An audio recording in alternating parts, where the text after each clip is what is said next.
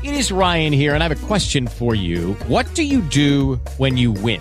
Like, are you a fist pumper, a woohooer, a hand clapper, a high fiver? I kind of like the high five, but if you want to hone in on those winning moves, check out Chumba Casino. At ChumbaCasino.com, choose from hundreds of social casino-style games for your chance to redeem serious cash prizes. There are new game releases weekly, plus free daily bonuses. So don't wait. Start having the most fun ever at ChumbaCasino.com. No purchase necessary. VGW Group. Void where prohibited by law. See terms and conditions. 18+. Judy was boring. Hello. Then Judy discovered ChumbaCasino.com. It's my little escape. Now Judy's the life of the party. Oh, baby, mama's bringing home the bacon. Whoa, take it easy, Judy. The Chumba life is for everybody. So go to ChumbaCasino.com and play over 100 casino-style games. Join today and play for free for your chance to redeem some serious prizes.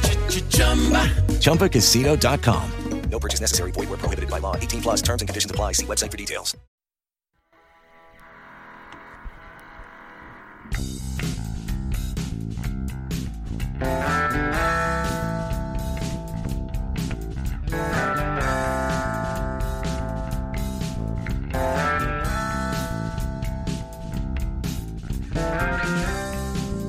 Hello and welcome to the Gold, Goats, and Guns podcast. My name is Tom Luongo.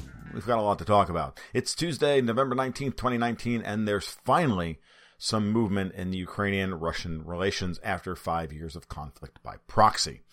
And why is this important? It's important because Ukraine is one of the major hotspots that has been fomented by the U.S. and Western powers to marginalize Russia and try and blunt its rise. And Ukraine is, well, it's also incredibly important, obviously, right now for domestic purposes relative to the impeachment hearings or sham impeachment kangaroo trial thing that Adam Schiff is putting on in Congress.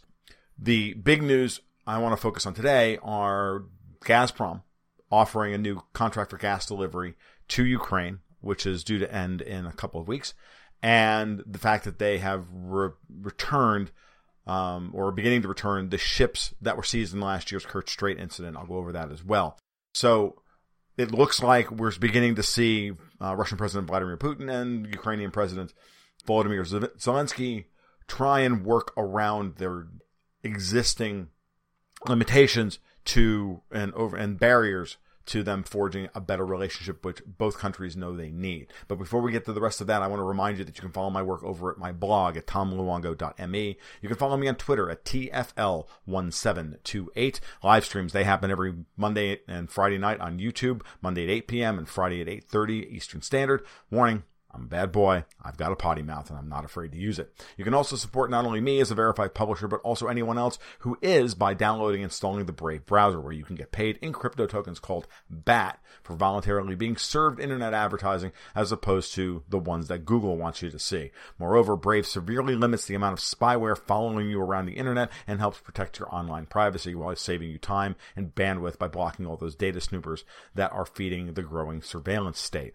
I've been using Brave for 6 months. It works like a champ. It's actually one of the best browsers I've ever used. The more I use it, the more I like it, and the more I don't want to use anything else.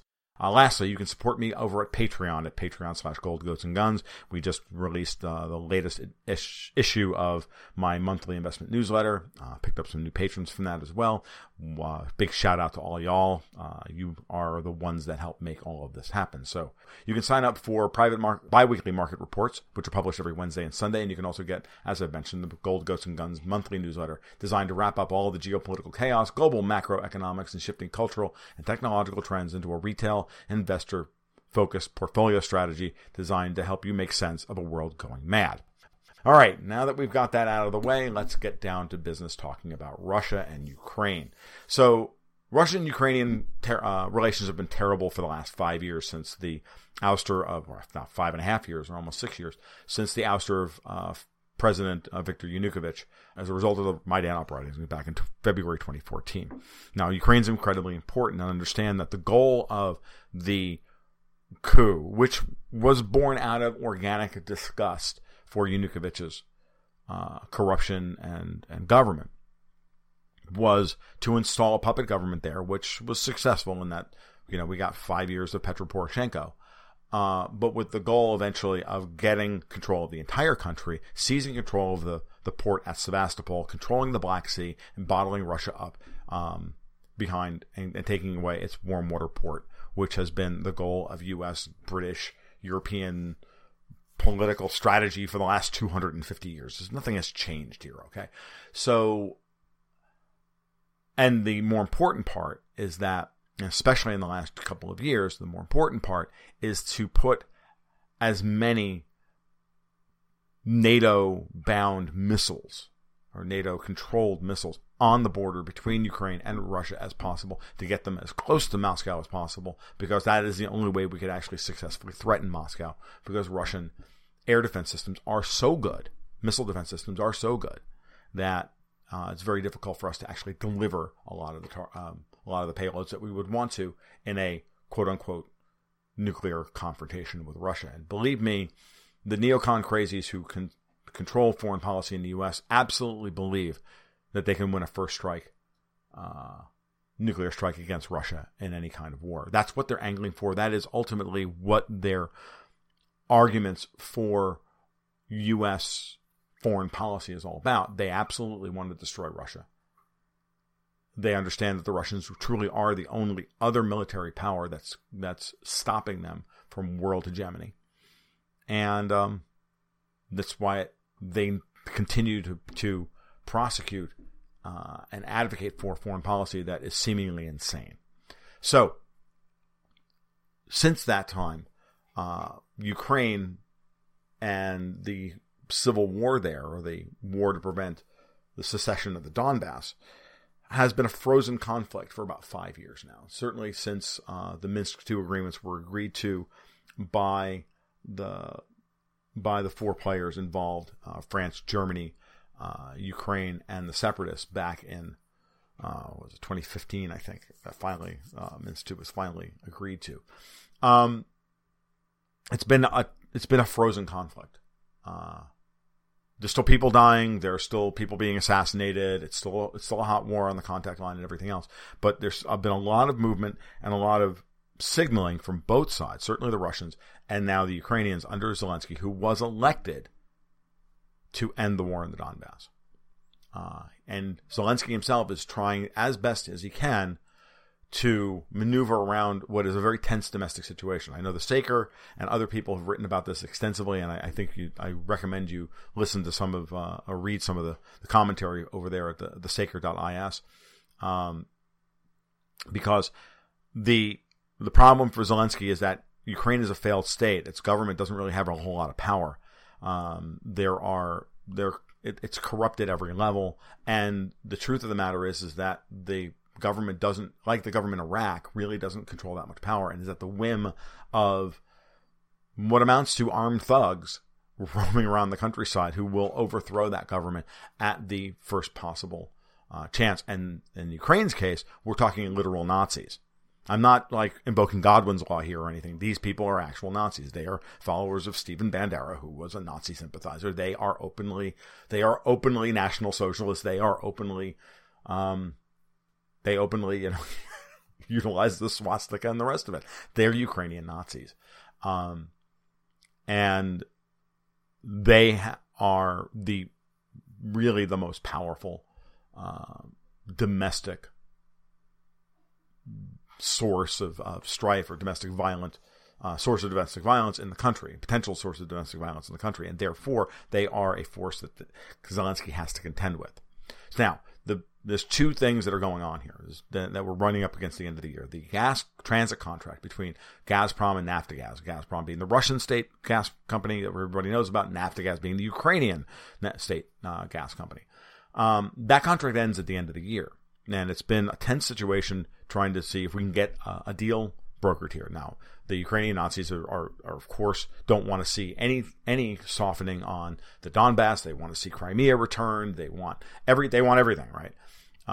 And part of the reason is that we were telling them we want everything. And the other side of it is we don't want a new gas contract in Ukraine, because that will force Gazprom to then have to deal with real potential, the real potential of not being able to deliver contracted gas volumes in 2020 if there's no transit agreement between Russia and Ukraine. Now, Nord Stream 2, the very controversial pipeline that runs from the Baltic Sea to just near St. Petersburg to Germany, has been delayed just enough by U.S. intervention into Denmark's politics by delaying a final environmental permit, which was so sad, in order to try and keep Nord Stream 2 and delay it just long enough to cause Gazprom some discomfort.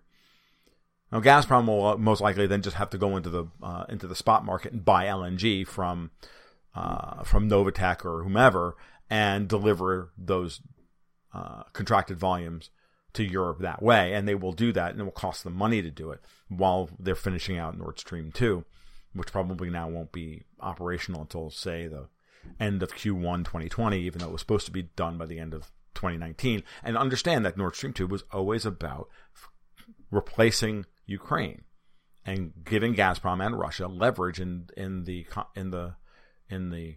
contract negotiations of a new gas transit contract.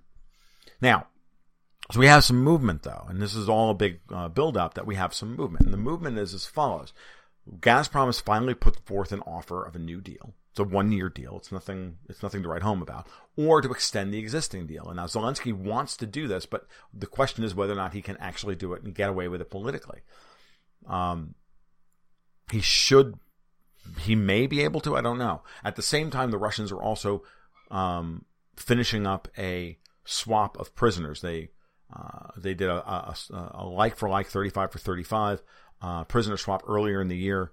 And now Russia's also finally giving back the ships that were seized in the Kerch Strait in the last November. I guess about a year ago, just a little over a year ago now. Those ships were seized in an aggressive attempt to blow up the Kerch Strait Bridge, which the United States is absolutely off the charts angry about.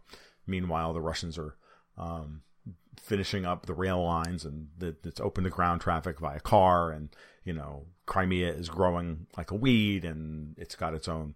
And now they've put more investment into Crimea in the last 2 years than the Ukraine put into Crimea in the 20 years it had it. It's really sad.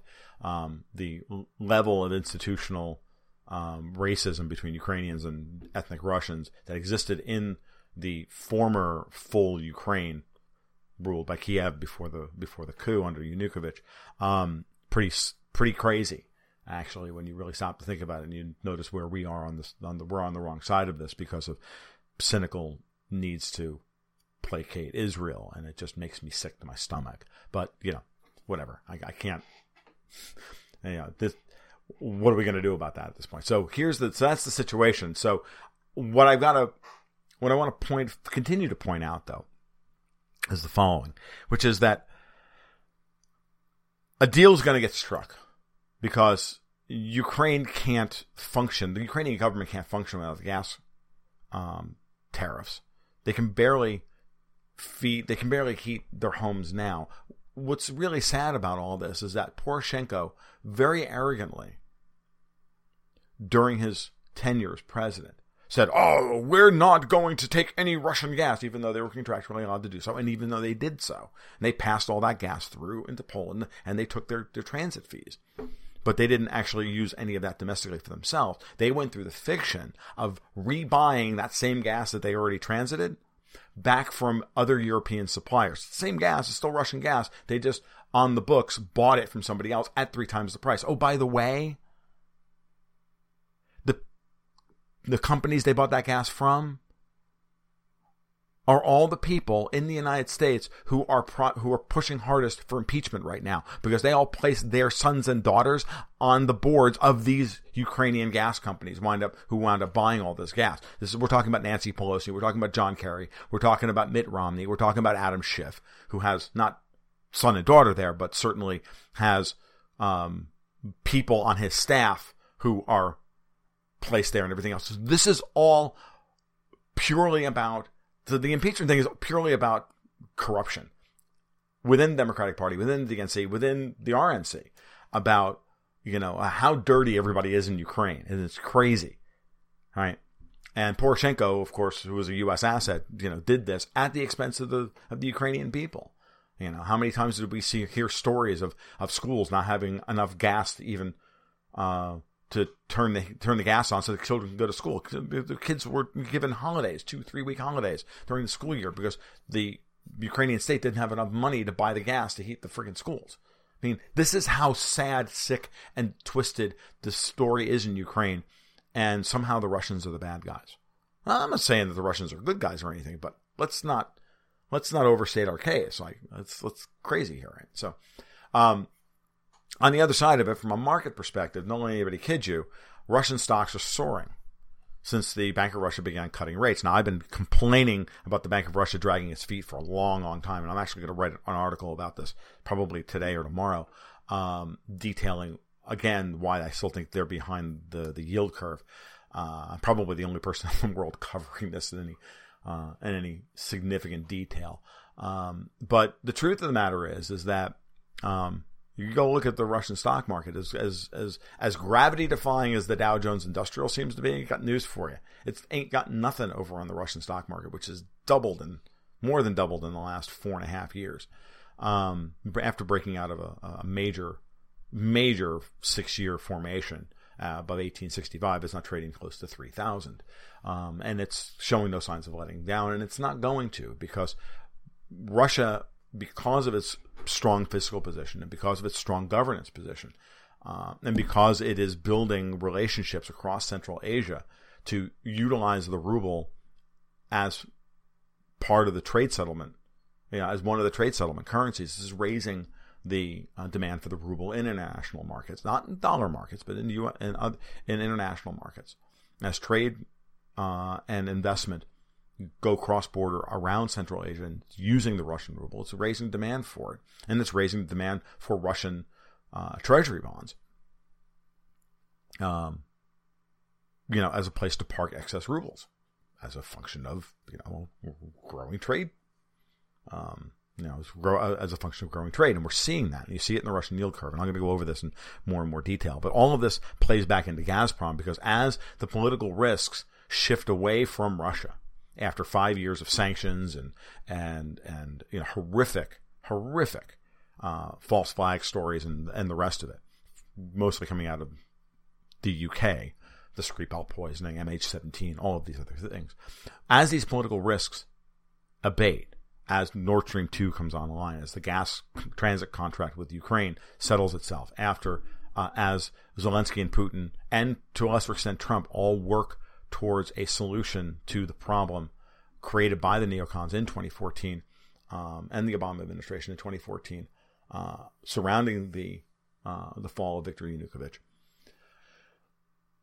As those lift, we're going to see even more movement into Russian assets, because they're terminally undervalued. And to the Bank of Russia's credit, it is trying to limit foreign capital inflows, but at the same time, it's not doing very much to help alleviate the domestic credit crunch, stifling of credit and austerity domestically to increase the use of the ruble as opposed to using the euro or the dollar. And that's the problem, and that's where their policy. That's where the policy conundrum for the Bank of Russia is, and it's not going to abate anytime soon. The market will beat the Bank of Russia. Market beats everybody in the end. So, and why this is ultimately important in the long run, when you really stop to think about what's going on with the gas transit contract, Nord Stream 2 and everything else, the last thing to think about is the European Investment Bank, the EIB, just caved to the Greens and have now prohibiting investment into any type of petroleum project, including natural gas. They can only invest in green energy, renewable energy stuff. There's no more natural gas, no more oil projects, no more any of this stuff. Well, that's insane. The demand for gas in Europe is off the charts, and it's only going to get worse.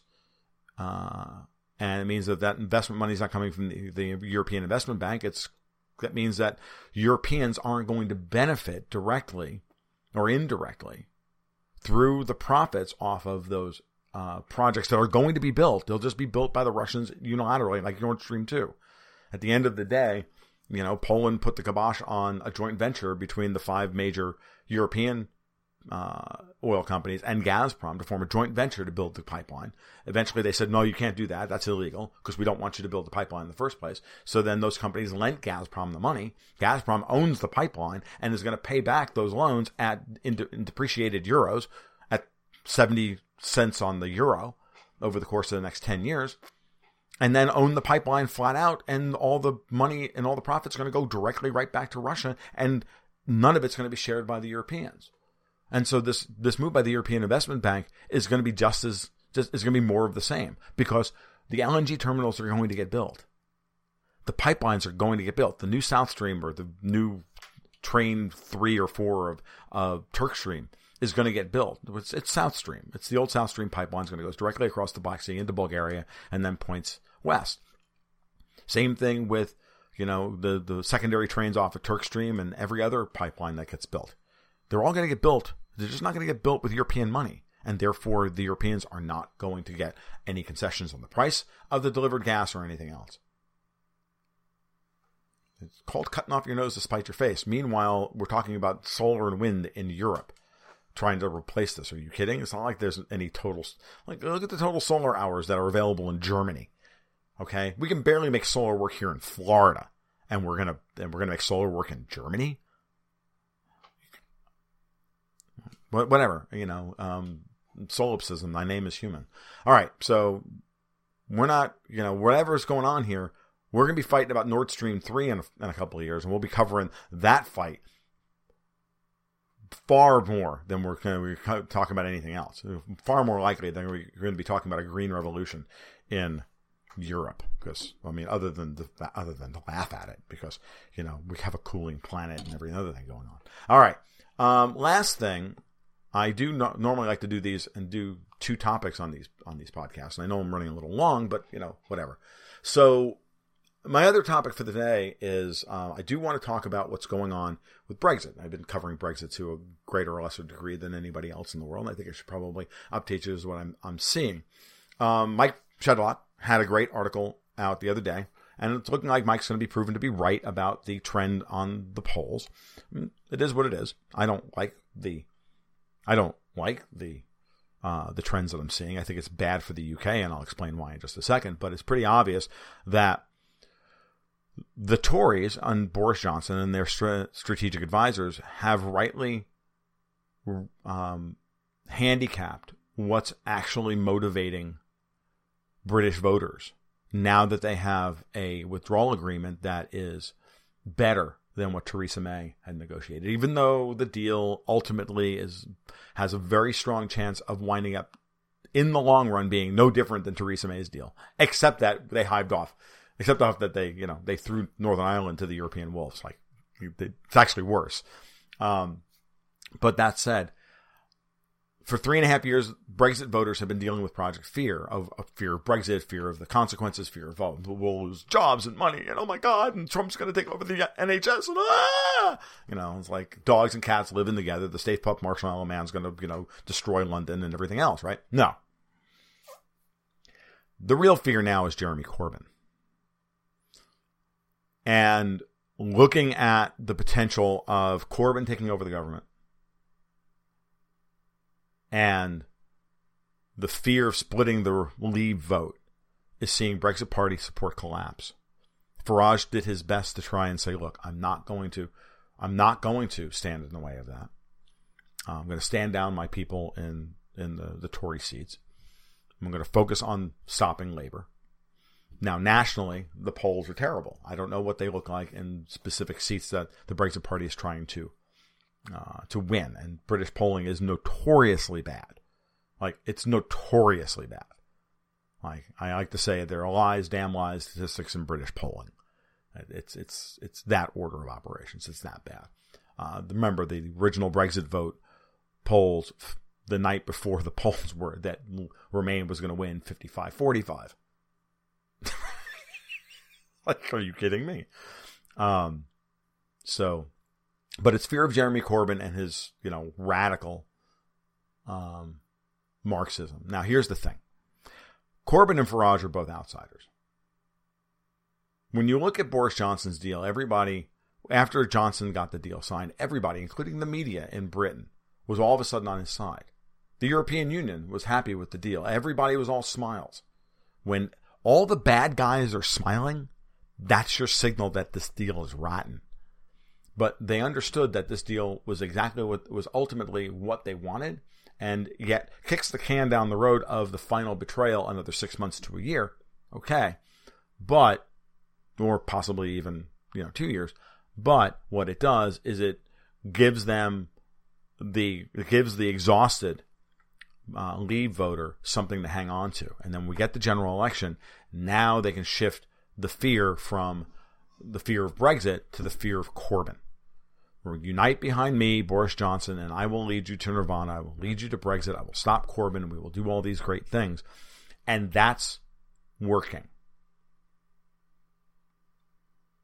And people are exhausted with Brexit. They just want it done. And they don't, and at a certain level, they don't care that Johnson's deal isn't a real Brexit. And they've been worn down to a point of not caring. All they know is that Jeremy Corbyn is not acceptable. Now, here's the thing.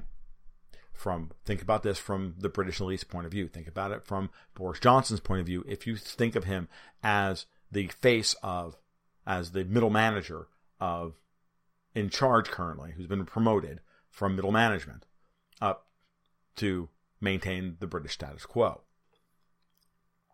His job, marginalize both Corbyn and Farage and shut them both out. This is exactly what I've been saying has been Johnson's strategy since July. The question was whether or not Johnson was going to, be able to pull it off or not. Has it been where I've disagreed with people? Maybe it's a little bit of rose-colored glasses on my part. Certainly, it doesn't really matter. But the British status quo does not want either Farage or Corbyn to have any real power in Westminster. They certainly don't want Farage to have any seats. So you now unite around that, about marginalizing those two guys. And you'll note that you've got the BBC, you've got Sky News, you've got the EU, you've got everybody lining up behind this, except for really Donald Tusk, but who cares about him? He's leaving. And when you see that, it's very, very obvious what the play is here. Okay. So they failed earlier in the year to get rid of Corbyn. They tried the whole thing with the anti-Semitism things, with ousting Alistair Campbell, setting himself up to be ousted from the party and to try and, get a shadow cabinet revolt against Corbyn. Didn't work. All of these things happened. And they were trying to get rid of Corbyn so that they can then, when they get to a second general election, they could put a different face on Labour and have that be the globalist party, because Labour has always been a globalist party. And the Conservatives have always been a fake globalist party, just like the Democrats are a globalist party here in the United States, and the Republicans are fake non-globalists when they are actually globalists. So you can see the play here. It's always the same play over and over again. So that's where we are. It looks like the British people have been ground into a pace to accept this fate. It's not good for them, and we'll see what happens. If Farage and company can win 4 or 5 seats, it will be good, because it will give them a role, just like Alternative for Germany got a role at the governance level. And when that happens, you get people, it gives them legitimacy. It makes them a regular voice. It makes them it makes them an established thing. In electoral politics and general election politics, almost always, no matter what happens, the people always go back to, or always kind of coalesce around one of the major parties, at least in the first election during the political crisis. We saw it in Germany, right? Where the polls were starting to really show that AfD was going to break out above 18, start growing towards 20%. And then when the election finally showed up, like, no, we're not going to do that. And the polls always tighten back up and they move 4 or 5 points in the other direction. And that happens. And that's normal. The next election cycle is where I think all this populism really boils over.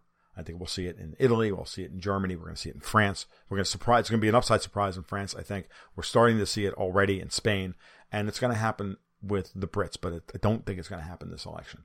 And then we'll see what happens vis-a-vis Brexit and what the state of things are after another year of Boris Johnson betraying the voters, which is I absolutely expect him to do. All right, so that's what I've got for this morning, guys. This has been kind of fun. So we will do this again next week. I'm going to try and get one of these out every Tuesday is the goal, between 15 and 25 minutes, and we'll see what we can come up with. So this has been the Gold Guns and Guns podcast for Tuesday, November 19th, 2019. I hope you enjoyed it.